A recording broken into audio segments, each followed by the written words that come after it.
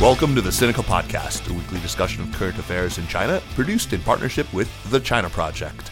Subscribe to Access from The China Project to get access to not only our great newsletter, The Daily Dispatch, but to all the original writing on our website at thechinaproject.com.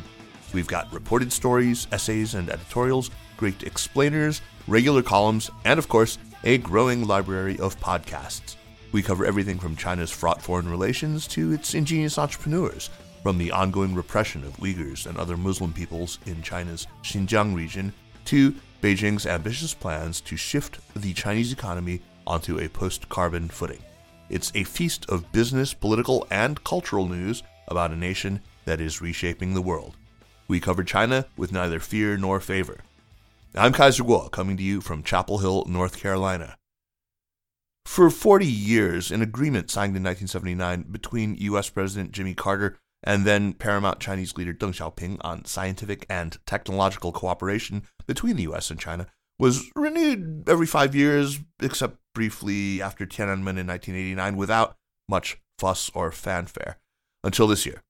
In late August, the Biden administration, under pressure from some legislators not to renew the agreement, decided instead to provisionally extend it for 6 months, a stay of execution, as it were, with U.S.-China relations so badly frayed, with technology so central to the tensions in that bilateral relationship and, to Sino-American competition more broadly. And given the association, I think, that so many congressional Republicans especially seem to have between COVID-19 and the U.S.-China research collaboration in places like the Wuhan Institute of Virology, NIH funding for that sort of thing, it's no wonder that it has come under attack from those quarters. My guests today, though, are well-versed in the many, many benefits born of this 44-year period of collaboration since the agreement was signed. Karen Hao is a reporter who was until very recently with the Wall Street Journal, and one of her last major pieces was a long article titled "The U.S. is Turning Away from Its Biggest Scientific Partner at a Precarious Time." Karen, who joins us today from Hong Kong, has done amazing work at other publications too, especially at the MIT Technology Review, where she was covering, among other things, AI. You might also recall that a show I recorded about 2 years ago with her two former colleagues, Jess Allo and Eileen Guo, was about an article a series of articles which she was co-author of. These really kind of landed a good body blow to the odious China initiative. Really great. You should check those out. They're from December of 2021. Karen, you weren't able to join for that one. It was a real pity, but I am even gladder then that you're able to make time for this. So Karen Hao, welcome to Sinica. Thank you so much, Kaiser.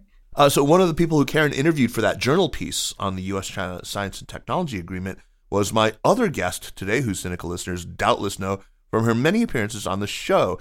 Deborah Seligson is assistant professor in political science at Villanova University in Philadelphia, but just as importantly for today's show, she served as the Environment, Science, Technology, and Health Counselor at the U.S. Embassy in Beijing from 2003 to 2007.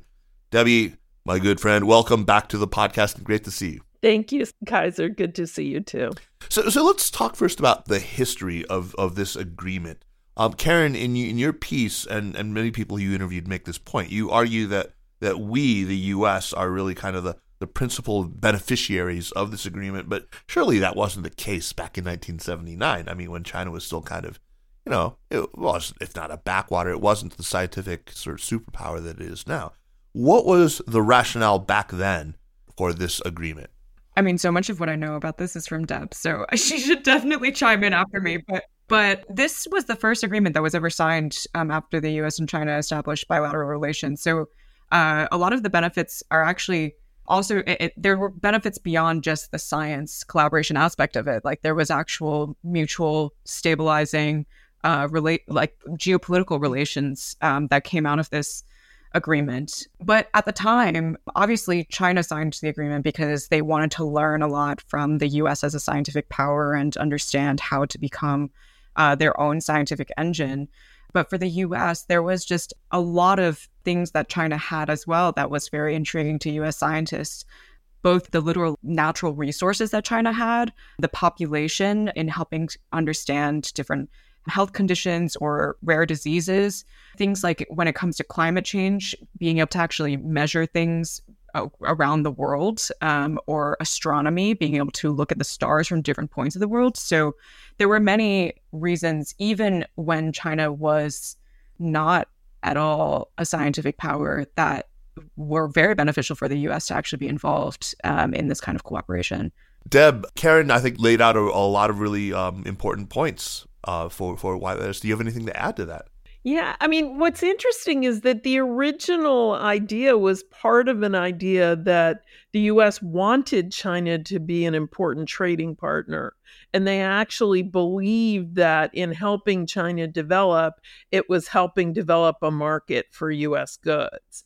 That this idea of science and technology, it was a time when there was a shift in the U.S. from thinking of science and technology mostly in terms of the national defense, if we think back to the 60s, to thinking about the importance of economics and scientific research developing an economy was becoming a predominant sort of idea. And that was part of what actually inspired the U.S. to want a good relationship with China on science and technology. And then, yeah, from the beginning, there was just all of this stuff, plate tectonics and biology and everything you could imagine. But by the mid-1980s, the value of Chinese graduate students had become very clear.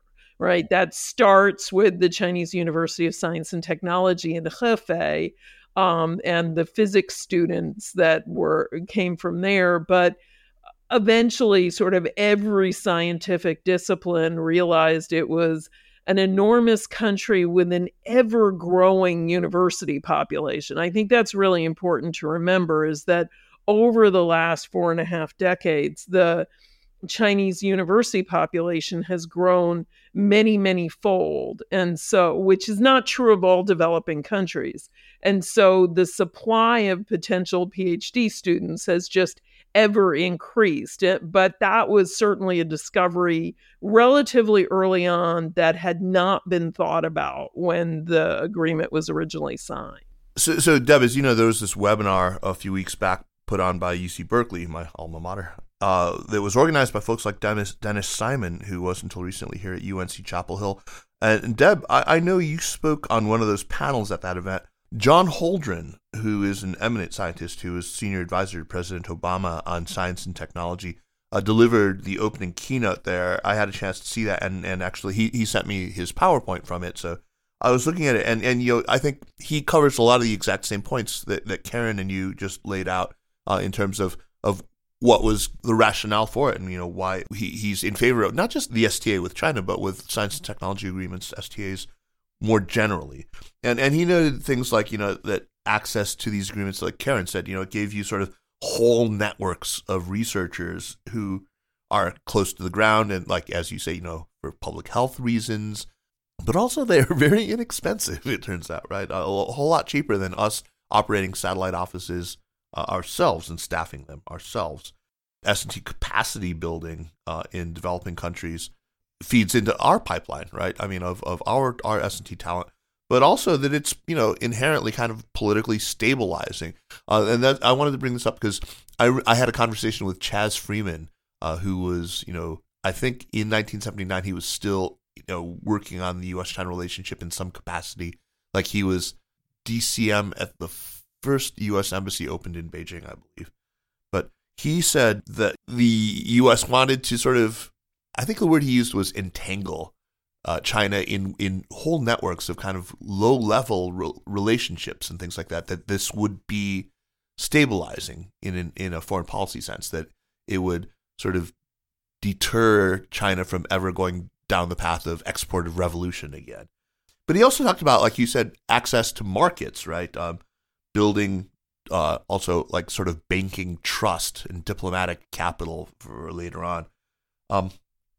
And, you know, warns that we shouldn't throw the baby out with the bathwater, as it were. But he also talks about reasons to try to manage the relationship, that there are risks. And maybe we can talk a little bit about that, because there are people who will inevitably raise but the Chinese will just use this to steal our IP, or the other one, of course, which is the standard national security hawk thing about, well, all these dual use technologies, won't they inevitably fall into the hands of the PLA and sort of hasten their modernization and make it more difficult for us to deter aggression? How do you guys answer these criticisms? Well, yeah, I do think it is really important to be having this conversation, because there are, of course, it does get tricky when you're talking about technologies like AI or quantum computing, where you can have civilian uses, you can have military uses. But I guess the way that I would answer this is twofold. One is, when it comes to AI like AI is the thing that I'm most familiar with, so I'll talk more about that. But the AI community itself really values international collaboration because they think it's a way of mitigating risk. So we saw just a few months ago, there was a conference hosted by the Beijing AI Academy, BAAI, that brought together leading AI experts from both the US and China. Sam Altman dialed in, he's CEO of OpenAI, an executive from Anthropic dialed in. There were professors from MIT, from other universities, as well as their counterparts in China from Tsinghua, from Beida, and other companies within the Chinese AI ecosystem. And the reason why they were talking and coming together was specifically to coordinate on how to develop this technology in a more responsible way and mitigate risk.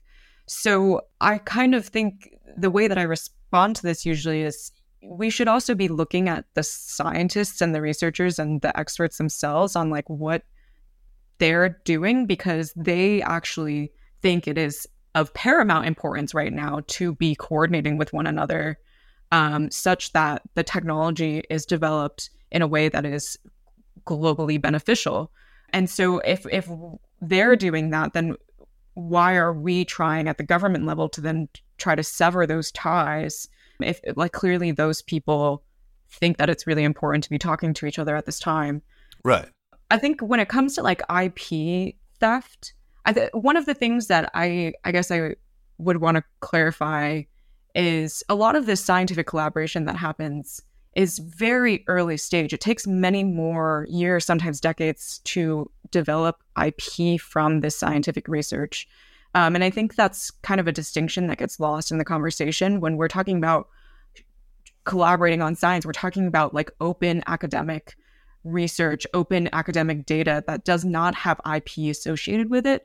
But of course, that then becomes the foundation for IP development. And there actually have been examples in the US-China relationship where there have been successful mechanisms developed for facilitating scientific collaboration that transitions into IP innovation that had there were mechanisms designed to make sure that there wouldn't be concerns around theft. So during the US-China clean energy cooperation, which my colleague Xia Hua reported a lot on for our piece, basically there was this specific mechanism that guaranteed that any American scientist who wanted to tap into Chinese manufacturers or the Chinese market would be able to protect their IP. And it was very successful. The cooperation generated a lot of academic papers and it generated a lot of patents. And my colleague Xia Hua spoke with a scientist who was part of this cooperation, Mark Crocker at the University of Kentucky, who said that he had this bioreactor that was like a climate technology that was really important for extracting carbon emissions from the air. And it would not have been possible to develop and commercialize it had he not had this partnership. And he felt comfortable entering this partnership because of the mechanisms that had been negotiated at the government-to-government level as part of this clean energy cooperation. Yeah, so that was 2011. And I mean, that one seemed like, a no-brainer, is a very positive case. I think it was 300 articles in peer-reviewed journals. There was 26 patents and like 15 product launches came out of this. But you guys also talked about how this really laid the groundwork for Paris, right? It was like, like I was talking about banking diplomatic trust. That's exactly what was happening there. If I could add a couple of things, I actually was a member of one of the clean energy research centers, the Cole Center, which actually led the negotiations on intellectual property. And it was actually led by the companies. The U.S. government then agreed to it, as did the Chinese government, but it wasn't ignoring company interests. In fact, it was company hired lawyers who did the spade work on it. And because that was a very unusual agreement under the U.S.-China Science and Technology Agreement, in that it was specifically designed to be a public-private partnership. And there was a goal to produce things, patentable technologies to address climate change. That hasn't been typical of the S&T agreement. Much more typical are either the kind of pure research that Karen was talking about earlier, or kinds of public goods, policy-oriented collaborative work. So all of the work that we've done on public health, most of it didn't involve any new technology at all, right? Helping the Chinese get a system going to ensure childhood vaccination doesn't require any new technology, but it does mean that all children around the world are safer because a measles outbreak in one place is a measles outbreak at Disneyland. And similarly, the work that was done on helping China with its pretty effective battle against some air pollutants was a lot about helping them know about our experience and how to use continuous emissions monitoring equipment. I mean, that's off-the-shelf equipment. It's been around forever. And it's just how you sort of set it up, how you monitor the companies, that kind of thing. So people will point out that under this 44-year agreement, there have been relatively few patents, actually, because most of the stuff done was not done with an eye toward immediate stuff for the market. And what I would say, looking at the issue now, is that the Biden administration has already put into effect a lot of controls on technology. And those are much more focused, I mean, whether it's the export control regime or whether it's controls on outbound investment, those are very much focused on sort of close to or ready for market technologies. And the S&T agreement is really not. And when we're looking at stuff that is decades out, we really should be thinking differently. And some of it will never be profitable. Right. Some of it is stuff we need to do for climate change that we're just going to have to spend a bunch of government money to do. Yeah, you made these points very, very well in the piece that you wrote. I should make sure that we put a link in to that you wrote for CSIS. Deb, I remember we had staying with you for a second. I remember we had a conversation once about, and I can't remember the context exactly, but we were talking about how the kind of baseline belief among many Americans is that China's entire technological progress to date was built on the back of stolen IP. And this seems to still very much inform, how at least the GOP approaches this. I want to get at what is driving opposition to it. I mean, I suggested in the intro that it's just kind of a natural target for right-wing populists because it kind of combines their xenophobia, which has just been flaring up so badly of late, with their anti-scientific tendencies. And I can only guess that among Republicans who've been most vocal in opposing the renewal of this agreement, there must be a lot of overlap who pushed, with people who pushed for the ban on federal funding or NIH funding or anything to WIV or any, China-based virology research. I know Mike Gallagher, who is the chairman of the select committee, he was the one who led this charge, right, with 9 other Republicans. What's behind this? I mean, is this politics? Is this fear? I mean, what's going on here? Well, I mean, clearly those two things are not in contradiction with each other, right? I mean, I think the politics are very much driven by an anxiety about the United States' place in the world. Going back to the 1990s, I think some of our self-congratulation was not helpful. The indispensable nation, the sole superpower, et cetera, et cetera. And we're now paying the cost for that, both in conflicts abroad, and I point to Russia, not that we're responsible for Putin, but that we weren't thinking ahead enough to think about how that might happen and how we wanted to prepare. But we're also paying for it at home because I think people feel that the United States has somehow lost prestige in a way that makes them very nervous. And it is true that in many of these scientific areas, China is now a peer. The thing about that is that's a fact and that's not going to go away. And I also don't think we could have avoided it. China is an enormous country with enormous resources that has chosen especially over the last 44 years, to invest heavily in its human capital. And so that was going to happen. Mm-hmm. The thing that we're missing in all this is the way we maintain being the preeminent scientific nation, which we are, is because we're the most open. We are the country that people from all over the world want to come and do research with, and they sometimes stay, they sometimes go home, they continue to work with our scientists.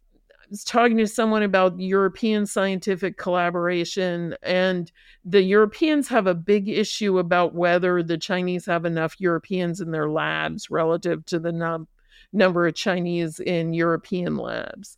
And that's never come up as an issue with the U.S. because I think Chinese scientists have come to the U.S., become Americans, and still have strong ties where they know what's going on inside Chinese labs. The idea that we don't know would be a fallacy, right? Right. And so it's about welcoming everybody and working with everybody, and that's what enables us to maintain our excellence. And it's why I don't think that China actually has much chance of surpassing us, because most scientists actually don't find it very easy to go work in Chinese labs. And it isn't a country with even difficult immigration, right? So I think the anxiety is misplaced, but it is very real.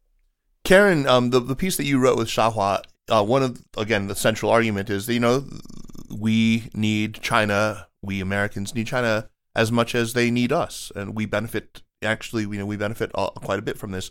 And sort of central in that argument, there's this great chart you have that shows the share of papers produced in the U.S. by partnership, right? And where I think that would be, a compelling argument in favor of continuation. I think there are probably some people who would look at this and say, you see, China's catching up with us, and this is all our fault, and we have to stop before they surpass us. They'll look at the areas in which China has contributed really meaningfully in these collaborations and see them as points of vulnerability in telecoms and in nanomaterials and things like that. What would you say to that? Yeah, so this chart, it's data that comes from Clarivate, and it was looking at the papers that are published globally in high-quality journals. So Clarivate has all these metrics to basically filter out anything that might be low quality. Paper mills or, yeah. Yeah, and it looks at specifically some strategic scientific areas like telecommunications, nanoscience, fuel and energy.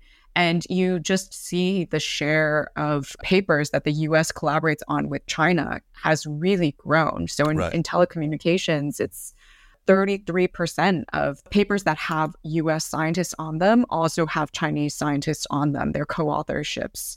And in nanoscience, it's 28%. In fuel and energy, it's 27%. And there's actually another chart that we didn't put in here because we didn't have the raw data on it, but it's from a U.S. government report that also looks at China's leadership in the basic energy sciences, which includes quantum communications and energy storage. Mm-hmm. And you also see this just really rapidly rising curve in terms of the share of papers that China is producing globally in that particular field. So when it comes to batteries and when it comes to quantum communications via satellites, like China's just like leaping ahead.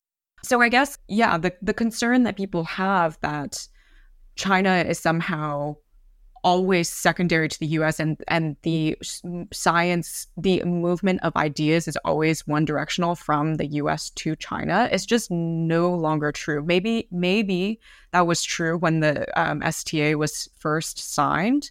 But now China has become its own scientific superpower. Like Deb said, the US is still unchallenged as number one, but there are specific fields in which China has become number one, like batteries. And part of the reason is because China has really large manufacturing capacity, and science often relies on real world data. You need real world data from manufacturers in batteries to perform battery safety research, just as like one example. And China has that. The US doesn't have this manufacturing capacity at home anymore. So these kinds of collaborations, like the clean energy collaboration, it is very bi-directional. Like there was actually data shared from China's burgeoning battery industry under that agreement to US scientists who could then do better science because they had this real world data at their fingertips. And it's the same story when it comes to other areas where there's now very expensive equipment that needs to be used as part of the production science. So I interviewed this US-based scientist, Tian Xia, who is a professor of medicine at UCLA, who talks about how, in his field, he's a nanotoxicologist, which is a very fancy word for essentially saying he studies tiny things that affect the human body. Mm-hmm. And in that field, you need a lot of people and you need a lot of equipment to essentially study these microscopic particles in every different dimension. Like you have to study how they impact you when they're inhaled versus ingested versus on your skin. They like study whether it impacts your lungs, whether it impacts you as a kid, or whether when you're older, whether you're pregnant. Like there's just so many different dimensions that have to be studied, and there are many expensive pieces of equipment that have to be used. And he just said, first of all, China just has a lot of grad students. Every lab has just so many more grad students than his lab in the US or any of his American colleagues. And they have the equipment to do this work. So they're able to do it at scale, at high quality. And he benefits from that when he collaborates with Chinese counterparts. And unfortunately, in his case, which was true of many of the scientists we interviewed, he's no longer collaborating with his China-based colleagues because he is just really, really nervous now about becoming a target in this kind of political ostracization of scientists who work with Chinese counterparts. So he's no longer able to do the kind of work that he used to be able to do. Yeah. I mean, that is just one of the many repercussions of, non-renewal. I think, that the China Initiative may be sort of in name no longer, but in effect, it still is. And if you talk to Chinese researchers, they're still feeling very much under the gun because of this stuff. And, we'll get into some of the deleterious effects of non-renewal in a bit. But you talked a little bit about energy storage and battery and the Chinese lead right now in EV batteries. People may not be cognizant of how much scientific collaboration there is in R&D, but surely they're aware of the controversies that have hit, like in states like in Michigan and in Virginia over. I mean, maybe they haven't stopped and thought about it, but we're talking here about licensing Chinese technologies for production in the United States, and so that really ought to hit home. They should realize at least that the osmotic gradient isn't in one direction anymore, as you said. Right? Yeah, exactly. We're licensing Chinese technology because they're the best in the world now when it comes to batteries. And that means we benefit, right? Yeah, exactly. I mean, that's the fundamental thing, is if it seemed like it was more one way 44 years ago, and actually even from the early days, you can come up with examples like artemisinin to treat malaria that, was found in China and has been really critical. Yeah, won Tu Youyou a Nobel Prize. Right, but so even from the beginning, there were really important Chinese contributions, but you could definitely say it was not even. But the more even it is, the more we benefit. The irony, though, is that the more even it is, the more threatened some of us feel. Right. And that's why I want to go back to your question about IP, because The thing is that most of this is public information, right? It's going to be peer reviewed and published. And so it isn't actually very closely related to intellectual property.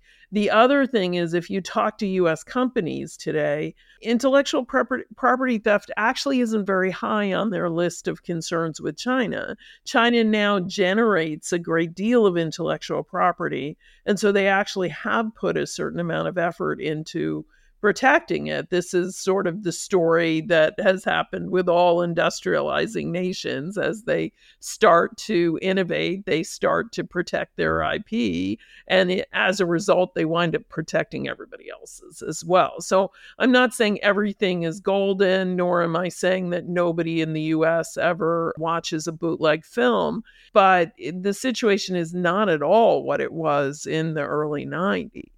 Right. Well, the political complaint always is sort of a lagging indicator. I mean, and so there's still people talking about, currency manipulation, which was a pretty old one. But yeah, it's still, I think, the conventional wisdom out there in among the great unwashed in America is still that China is this gigantic rampant IP violator, and that all of its success can be chalked up to theft. What are we going to do? I wanted to maybe throw something out there.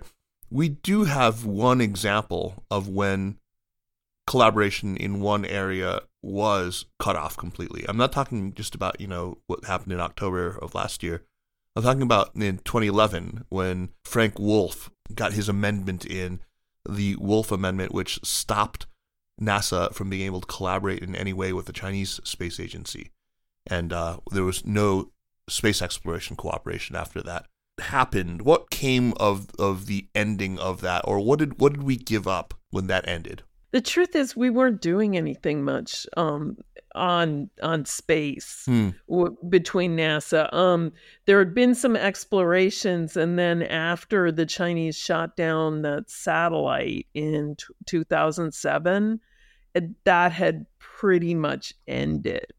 So the stuff that the US and China were doing that involved NASA was more like remote sensing stuff on climate change than it was anything to do with space. And so, NASA is actually a really important source of sort of data and research on pollution, on the movement of atmospheric gases, Sure. So I'm not saying it wasn't costly at all, but it actually didn't have much to do with space.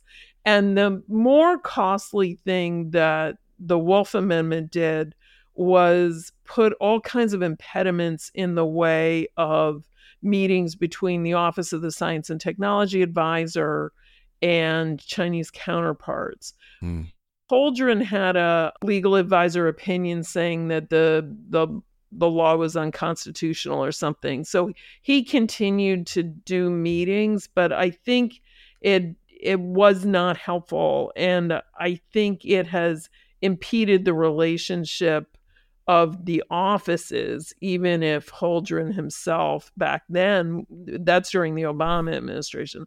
By the time you get to the Trump administration, I think there's very little interaction. I wonder if it's left us at all in the dark, sort of ignorant of what China is doing in terms of space, and whether, maybe, I guess this is always the argument that I would kind of use with the hawkish types is, don't they say, keep your friends close but your enemies closer? I mean, if you do insist on framing everything as competition, don't you want better access to what your competitor is doing? That was certainly the argument that led to the exploration in the sort of 2005, 2006 period. It's certainly an area where you need careful management, because if there's any area where dual use is a problem, it is absolutely in space exploration. And if you go to visit the China National Space Agency, which is or administration, which is their civilian space exploration unit, it is housed within COSTINT, right? Which is, in fact, the military-industrial complex. So that was something during the Bush administration that President Bush was actually personally very interested in exploring. And so there was an effort to figure out how to do it in a measured way. I think that is probably one of the most challenging areas. And it's certainly, as we try to resume contacts, there's some stuff still going on to this day, but a lot of it got lost between sort of the Trump administration's general indifference to science of all kinds and just the loss of contact during zero COVID.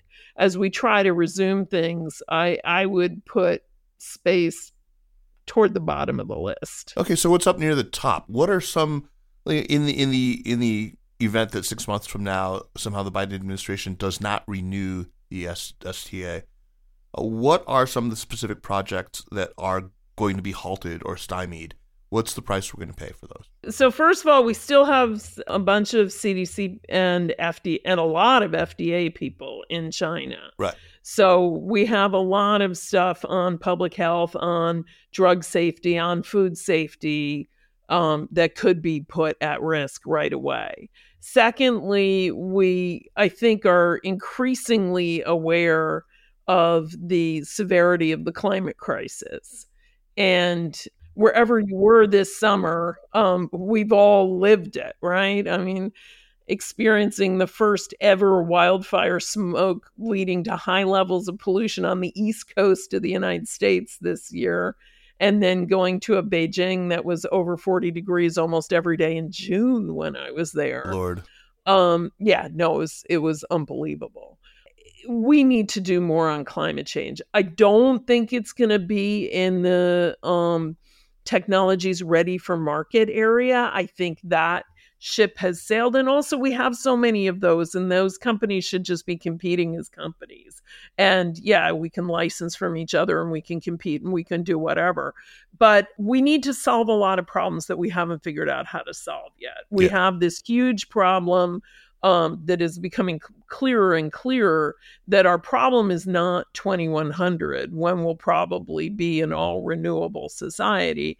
It's this idea of overshooting and the temperature that's going to be in 2035 or 2040. And how do we reduce the amount of greenhouse gases between now and then, which is going to be partly about getting way more serious about gases like methane, where, both the US and China have tons of abandoned coal mines that are just seeping methane gas. And none of us know how to deal with that in an economical way. And that seems like a good project. But we have lots and lots of things like that. Ultimately, we're probably going to need to do direct air capture, where we're literally sucking carbon dioxide out of the air. As Karen said, that was one of the technologies that actually got developed. That's not ready for market yet, but those are things in the next 10, 20, 30 years we're absolutely going to need to use. And we need to be working together, but we also need to be working together on how to address adaptation, how to work with developing countries to ensure their survival. I mean, many of them are dependent on agriculture, which is going to have to be transformed. There's a lot of stuff the Chinese know about how to adapt to changes in the weather, more rain, less rain, drought, floods with rice crops, for example, is going to be very useful in developing countries.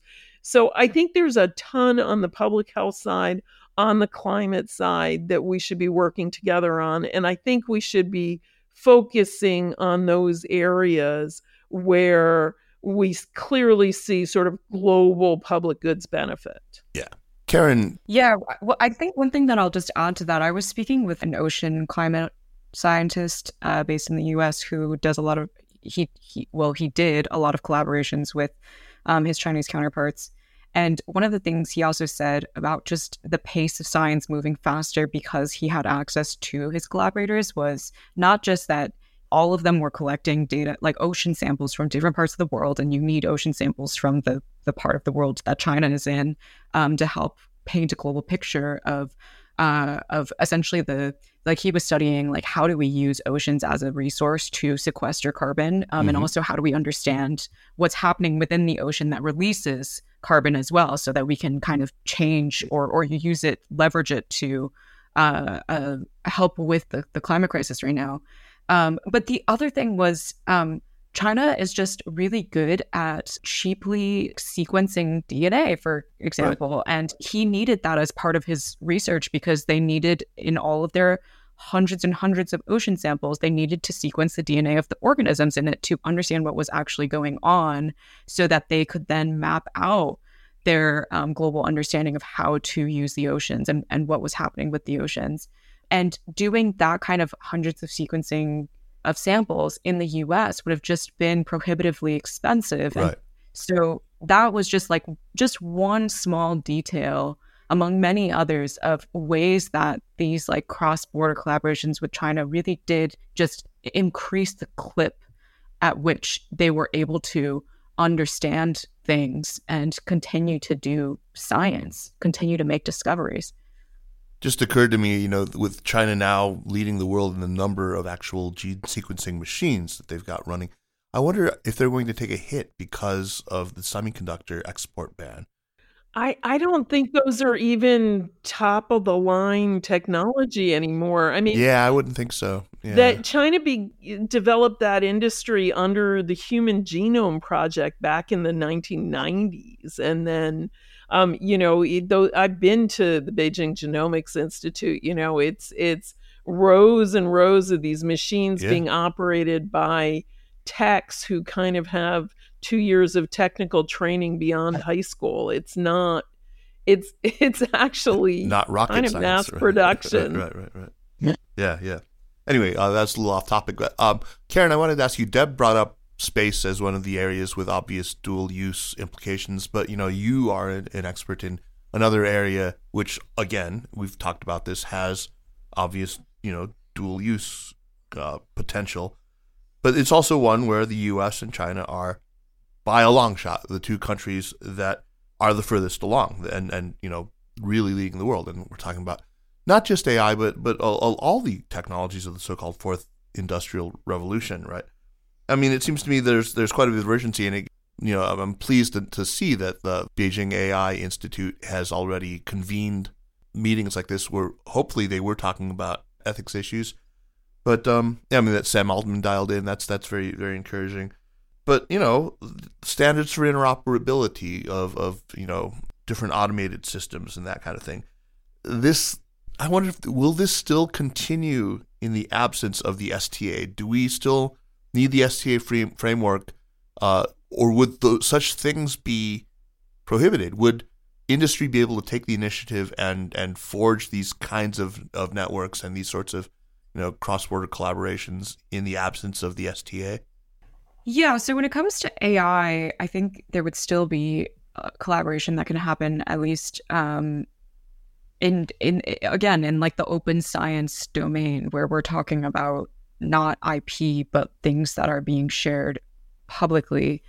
And like the AI research community is very global in that there's a lot of conferences that happen each year that are annual convenings in different disciplines within AI, and all of them are international. And when you go to these conferences, it's like 40% of the participants there are from China. Like China is like it's you're either from the US or you're from China, and then there's like a smattering of Canadians and a smattering of Europeans, Brits.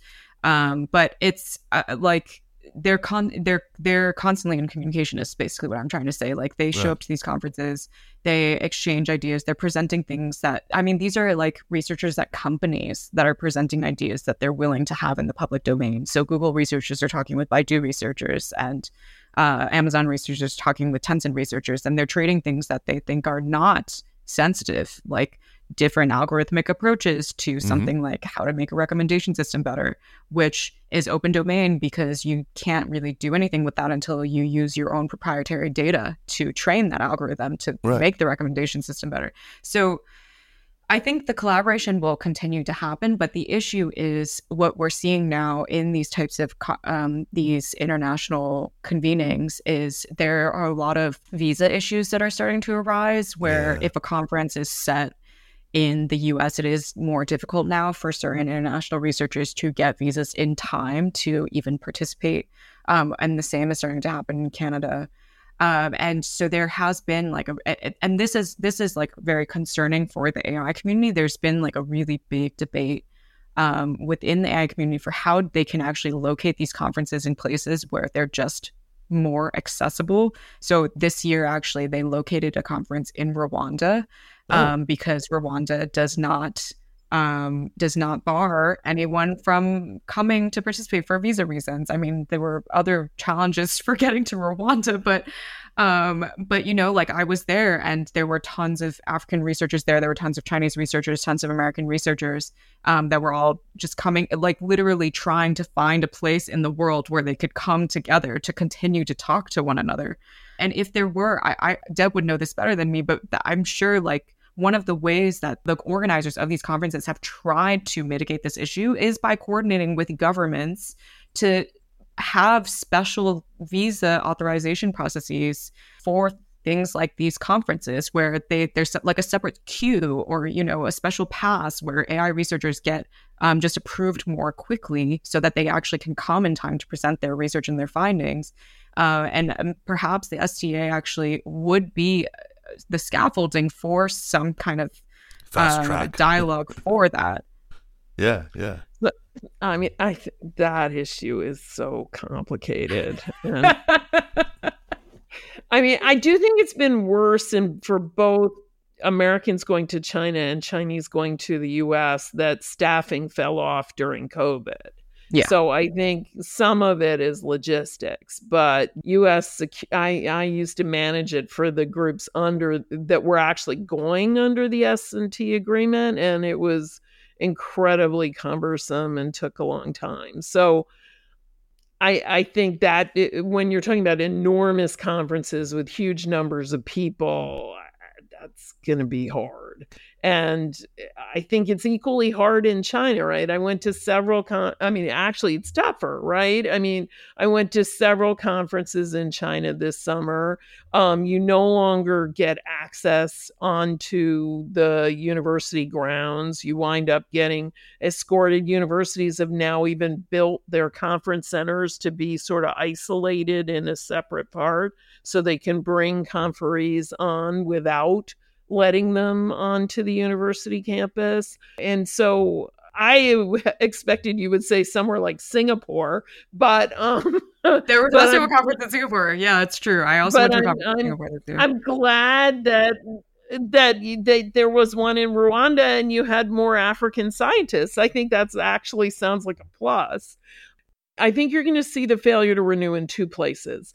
The first is government-to-government cooperation because it relies on the agreement. Now, the people arguing against this will say, well, but we can then negotiate separate agreements. But those are going to be more difficult without the umbrella agreement because you're going to have to renegotiate the IP pieces. You're going to have to renegotiate all the stuff you already have. And you're talking about in an atmosphere of distrust and hostility trying to get multiple agreements done, which sounds way tougher.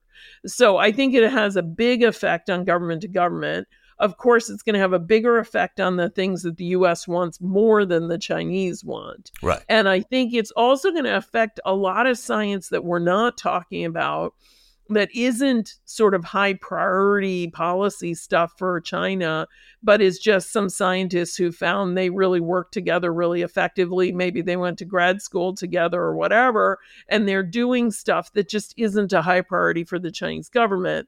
And I think that's where you'll see the hit, and that could affect all kinds of areas that we are, I've met geologists who are working with geologists and, biologists who are sampling things. There's all this stuff that just isn't top of mind for policymakers in either Washington or Beijing that could be, badly affected by the loss of the agreement, because what we haven't yet said is the Chinese see the agreement as covering all science, not just government-to-government science. There's language in the agreement that talks about universities, institutes, laboratories, etc.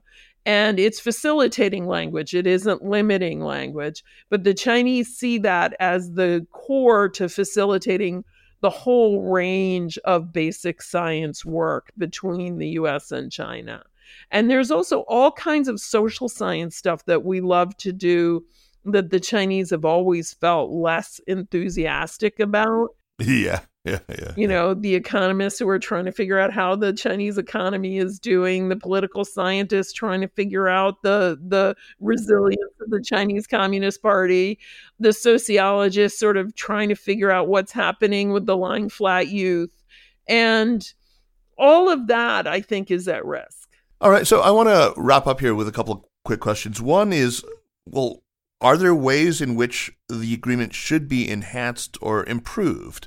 I mean, we've made a good, strong case against decoupling, but what about de-risking? Isn't de-risking, that's the new term of art after all, is there a 6-month window enough to even think about, making tweaks to it that Beijing will also buy? So the way to de-risk is just by which sub-agreements you have under the agreement. It's an umbrella, and then if there are things you don't want to work on, don't work on it. But I think there are things that could be added to the agreement that might be helpful. The first is just sort of a weird lack in the original agreement that I think reflects the nature of U.S. relations in the 70s and 80s. But the agreement doesn't say it's for peaceful purposes. And so I think they might want to add that. And I doubt that would be problematic. But the other thing, you just reminded me that, I mean, one of the things that John Holdren talked about was how very early on they used the agreement to talk about nuclear weapons controls. Right. That was really interesting. Yeah. And there was a lot of stuff on making sure the Chinese had good nuclear security, actually. Right. That, exactly. If you're going to have nuclear weapons, we want to make sure that they stay with you and don't wind up in the hands of someone else. And so a lot of it was that. It wasn't technology. It was security. Right. But clearly there's no appetite for that anymore. And I think saying that it's for peaceful uses might make everybody happier. But the other thing I think is Chinese, especially the 2018 data law, I think is a real problem for a lot of people working in China. And sort of access to data. And actually what we discovered when I was on this academic exchange that CSIS sponsored was that actually there's some reciprocal data access issues now. It is hard to access a number of US government websites from China.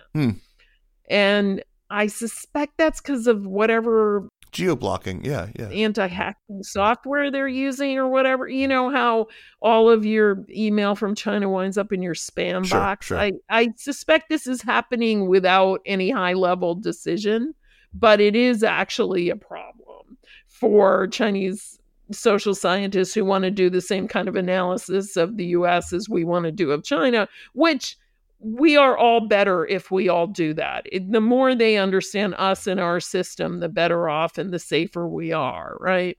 So it's hard to access Chinese government websites from the US. It's hard to access US government websites from China. There's also the problem of the CNKI and the loss of access to a bunch of databases in the last year. So I think there's some things that could be added in terms of transparency and sort of openness that would be beneficial to everyone and are not so much about de-risking as enhancing science. Very good. Karen, do you have a sense for what the likelihood is that this is going to be renewed after 6 months?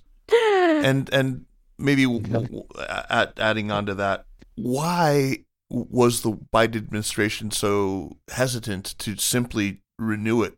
I have no idea. Okay. I have no idea. Deb might know this better. I mean, yeah, I don't know. From my stance, only having talked with the scientists, I mean, all the scientists feel extremely pessimistic, but I don't think that really has any bearing on whether the renewal will happen or not. Deb, are they just scared of that attack for being soft on China that might come from the Republicans? Because, if they didn't renew this, of course, there would be no such attack, right? So I do think there's concern about the political fallout. I also think that this confusion of basic science with sort of ready for market technology and the tendency in Washington to be talking probably to business people and not to scientists mean that I'm not sure they were really getting the full story of how the scientific community felt really until after Karen's article came out.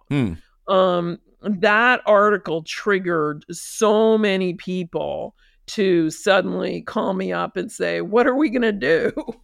And including scientific groups. I mean, some of the scientific groups had already reached out actually to the White House, but a lot more people got energized after the Wall Street Journal article. It was really interesting how influential it was. Yay. Oh, I'm really glad to hear that.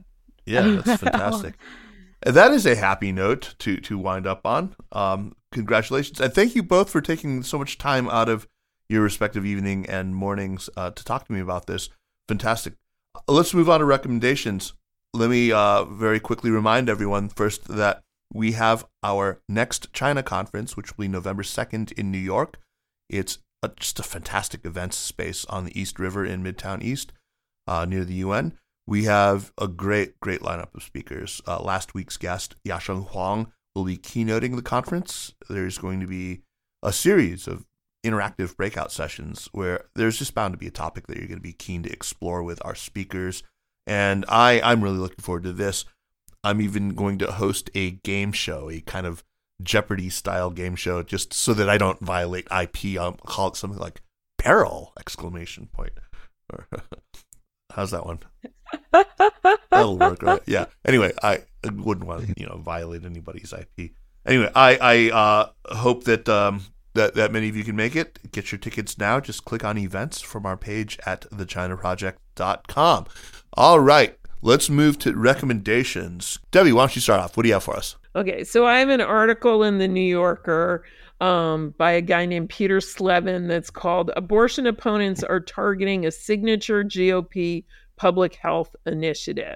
A GOP public health initiative? Yes, this is President George W. Bush's signature global initiative, the greatest public health initiative ever done by any country anywhere. This was PEPFAR, the President's Emergency Program for AIDS Relief. Oh, yeah. Which, has saved hundreds of thousands of people at this point by putting them on antiretrovirals. I think at this point, I don't know that people remember that prior to 2003, there was this attitude that, people in developing countries, they can't keep track of time. You'll even see there's a West Wing episode where they say this idiot stuff about they don't have watches. How could they take these drugs?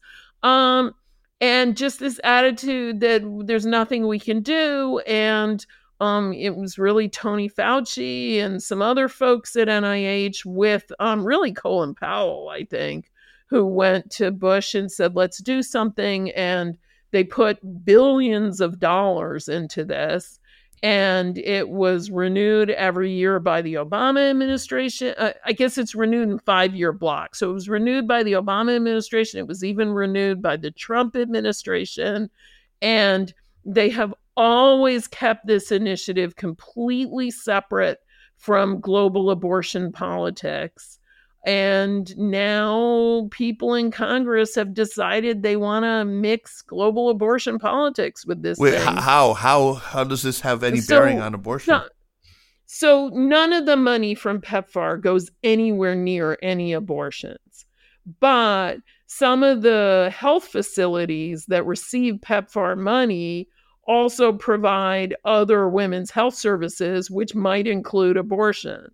And so they want to ban any health facility that even mentions abortion from receiving PEPFAR money. And it would cut off a large percentage of the the partners that have made PEPFAR so effective. The government, I mean, imagine some of it is like government-run hospitals, they provide many services, right? And so anyway, so this whole thing is at risk because of, really ridiculous stuff that will not affect abortion in any way. It wasn't like George W. Bush was this big fan of abortion and we were under the Mexico City rule back then. And yet this program was able to be run, to be effective, to really lead the world in thinking about how you could really deliver health services in fairly deprived areas. It's actually the case that PEPFAR even came to China, and the CDC Global AIDS Program and USAID were both active in China. CDC GAP was very much involved in helping China develop their original AIDS treatment program, which was called China Cares. Oh, yeah, where the insight, which really was from both the US and China CDC together, that the only way you were going to get people to come and get tested was if they thought they had a hope of treatment. Otherwise, why would you bother to get tested? Right. And of course, knowing your status is very important for not transmitting onward to others, right? As we've all learned during COVID. Debbie, we have to impose our rule now about only one terribly misguided effort to derail a benign policy that we complain about at a time per show. So we already had our quotient, and that's great. Now, I mean, nobody's gonna read the article because they can just listen to you talk about it. But PEPFAR article, what's his name? Something Slevin? Peter Slevin in the New Yorker. It's a very short article, but he does a very good job, and he talks more about Africa, which is the main place where PEPFAR works. Fantastic, great recommendation. All right, Karen, are you ready with one? I am. Okay, so my recommendation is the book Power and Progress, which I'm reading right now by two MIT professors, Daron Acemoglu and Simon Johnson. And it is this book that looks at the last 1,000 years of human history and basically re-examines the relationship between technology and progress. Oh, wow. And basically, there's such a deeply ingrained belief, I think, within our society, especially now with the US-China competition, that technology is equal to progress. Like, if you advance technology, you will get human progress. And the book really digs into how that has actually not been true for the vast majority of the last 1,000 years, where technology is very much shaped by the people who have the money to develop it. And it usually first benefits the people at the top, the elites, at the expense of the people at the bottom. And it's only through really drastic things like the Black Plague that really shift power dynamics and redistribute the wealth of these technologies to other people. So anyway, it is such a fascinating read. It's one of 10 books that I have stacked on my desk right now that I'm supposed to get through. But I would just highly recommend that one. Oh, fantastic. That sounds great. Actually, I'm definitely going to read that. That's right up my alley. All right. I have a recommendation. I think it's probably, as always, for something much more frivolous. Mine is for the Chinese TV serial King's War, which is on Netflix. The Chinese name is Chu Han Chuanxi. It's got one of my favorite actors in it, Chen Daoming. I don't know if you know this guy, but he's just, I love him. He's just an amazing actor. Also, a bunch of other fine Chinese thespians in this production. It tells, I think, one of the truly great stories out of Chinese history. The story of, the fall of the Qin dynasty and the rise of these rebellions. The Dazixiang rebellion. All the rebellions in that interregnum after 2009 to about 206. And then, out of this chaos emerges these two unbelievable characters. I mean, because they're both really compelling and they're complicated. Neither of them, I mean, these are not black and white figures. There's not a good guy and a bad guy. Of course, Liu Bang, who's the kind of salt of the earth, peasant-born guy. He's like a minor law enforcement officer in a little village. He ends up, founding the Han Dynasty. But to get there, he has to best the hegemon of Chu Bao, amazing Xiang Yu, who is such a kind of heroic, larger-than-life character. Anyway, I just like that you really, they're both likable and also just sort of detestable in equal measure. It turns out that, moral ambiguity wasn't something that American premium cable shows came up with. It's been there all along. But it's good. It's actually really, the production's really good. It's super, super long. I'm on like episode 40 right now, and there's like 85 episodes or something like that. But it's just great. Check it out. It's subtitled pretty decently in English on Netflix, so I highly recommend it. All right. Karen, Deb, thank you so much. Thank you so much, Kaiser. What a pleasure to speak to you both, and I look forward to having you both on the show again soon. Karen, tell us really quickly, where are you off to now? You've left the Journal, and you will begin writing for who? I will become a contributing writer for The Atlantic. Oh, fantastic. So very excited for that. Can you pass on my compliments to Ed Yong? He just left. He did? Oh, my God. Are you going to take his spot? No, those are like massive shoes to fill, so no. They are. I mean, if anyone could, right? Yeah, he is absolutely great. Where's he going, I wonder? Anyway. I think he's going to work on documentaries. So he's yeah. Hey, I have a documentary coming out, by the way. A Nova documentary on science and technology in China. It's technology, it's not really science. Originally they were going to do 2 films, but we couldn't get much China access. Because it all collapsed around the Pelosi visit, but look for it this fall. It'll be pretty good. That's awesome. Yeah. Very excited to see that. You'll recognize a ton of the people who I interviewed for it, though. Thank you once again for joining me, and what a pleasure this has been. Thank you so much. The Sinica Podcast is powered by the China Project and is a proud part of the Sinica Network. Our show is produced and edited by me, Kaiser Kuo. We would be delighted if you would drop us an email at sinica@thechinaproject.com. Or just give us a rating and review on Apple Podcasts, as this really does help people discover the show. Meanwhile, follow us out on Twitter, as it's now called, or on Facebook, or on any of the other damn socials, at The China Proj. And be sure to check out all the other shows on the Sinica Network. Thanks for listening, and we'll see you next week. Take care.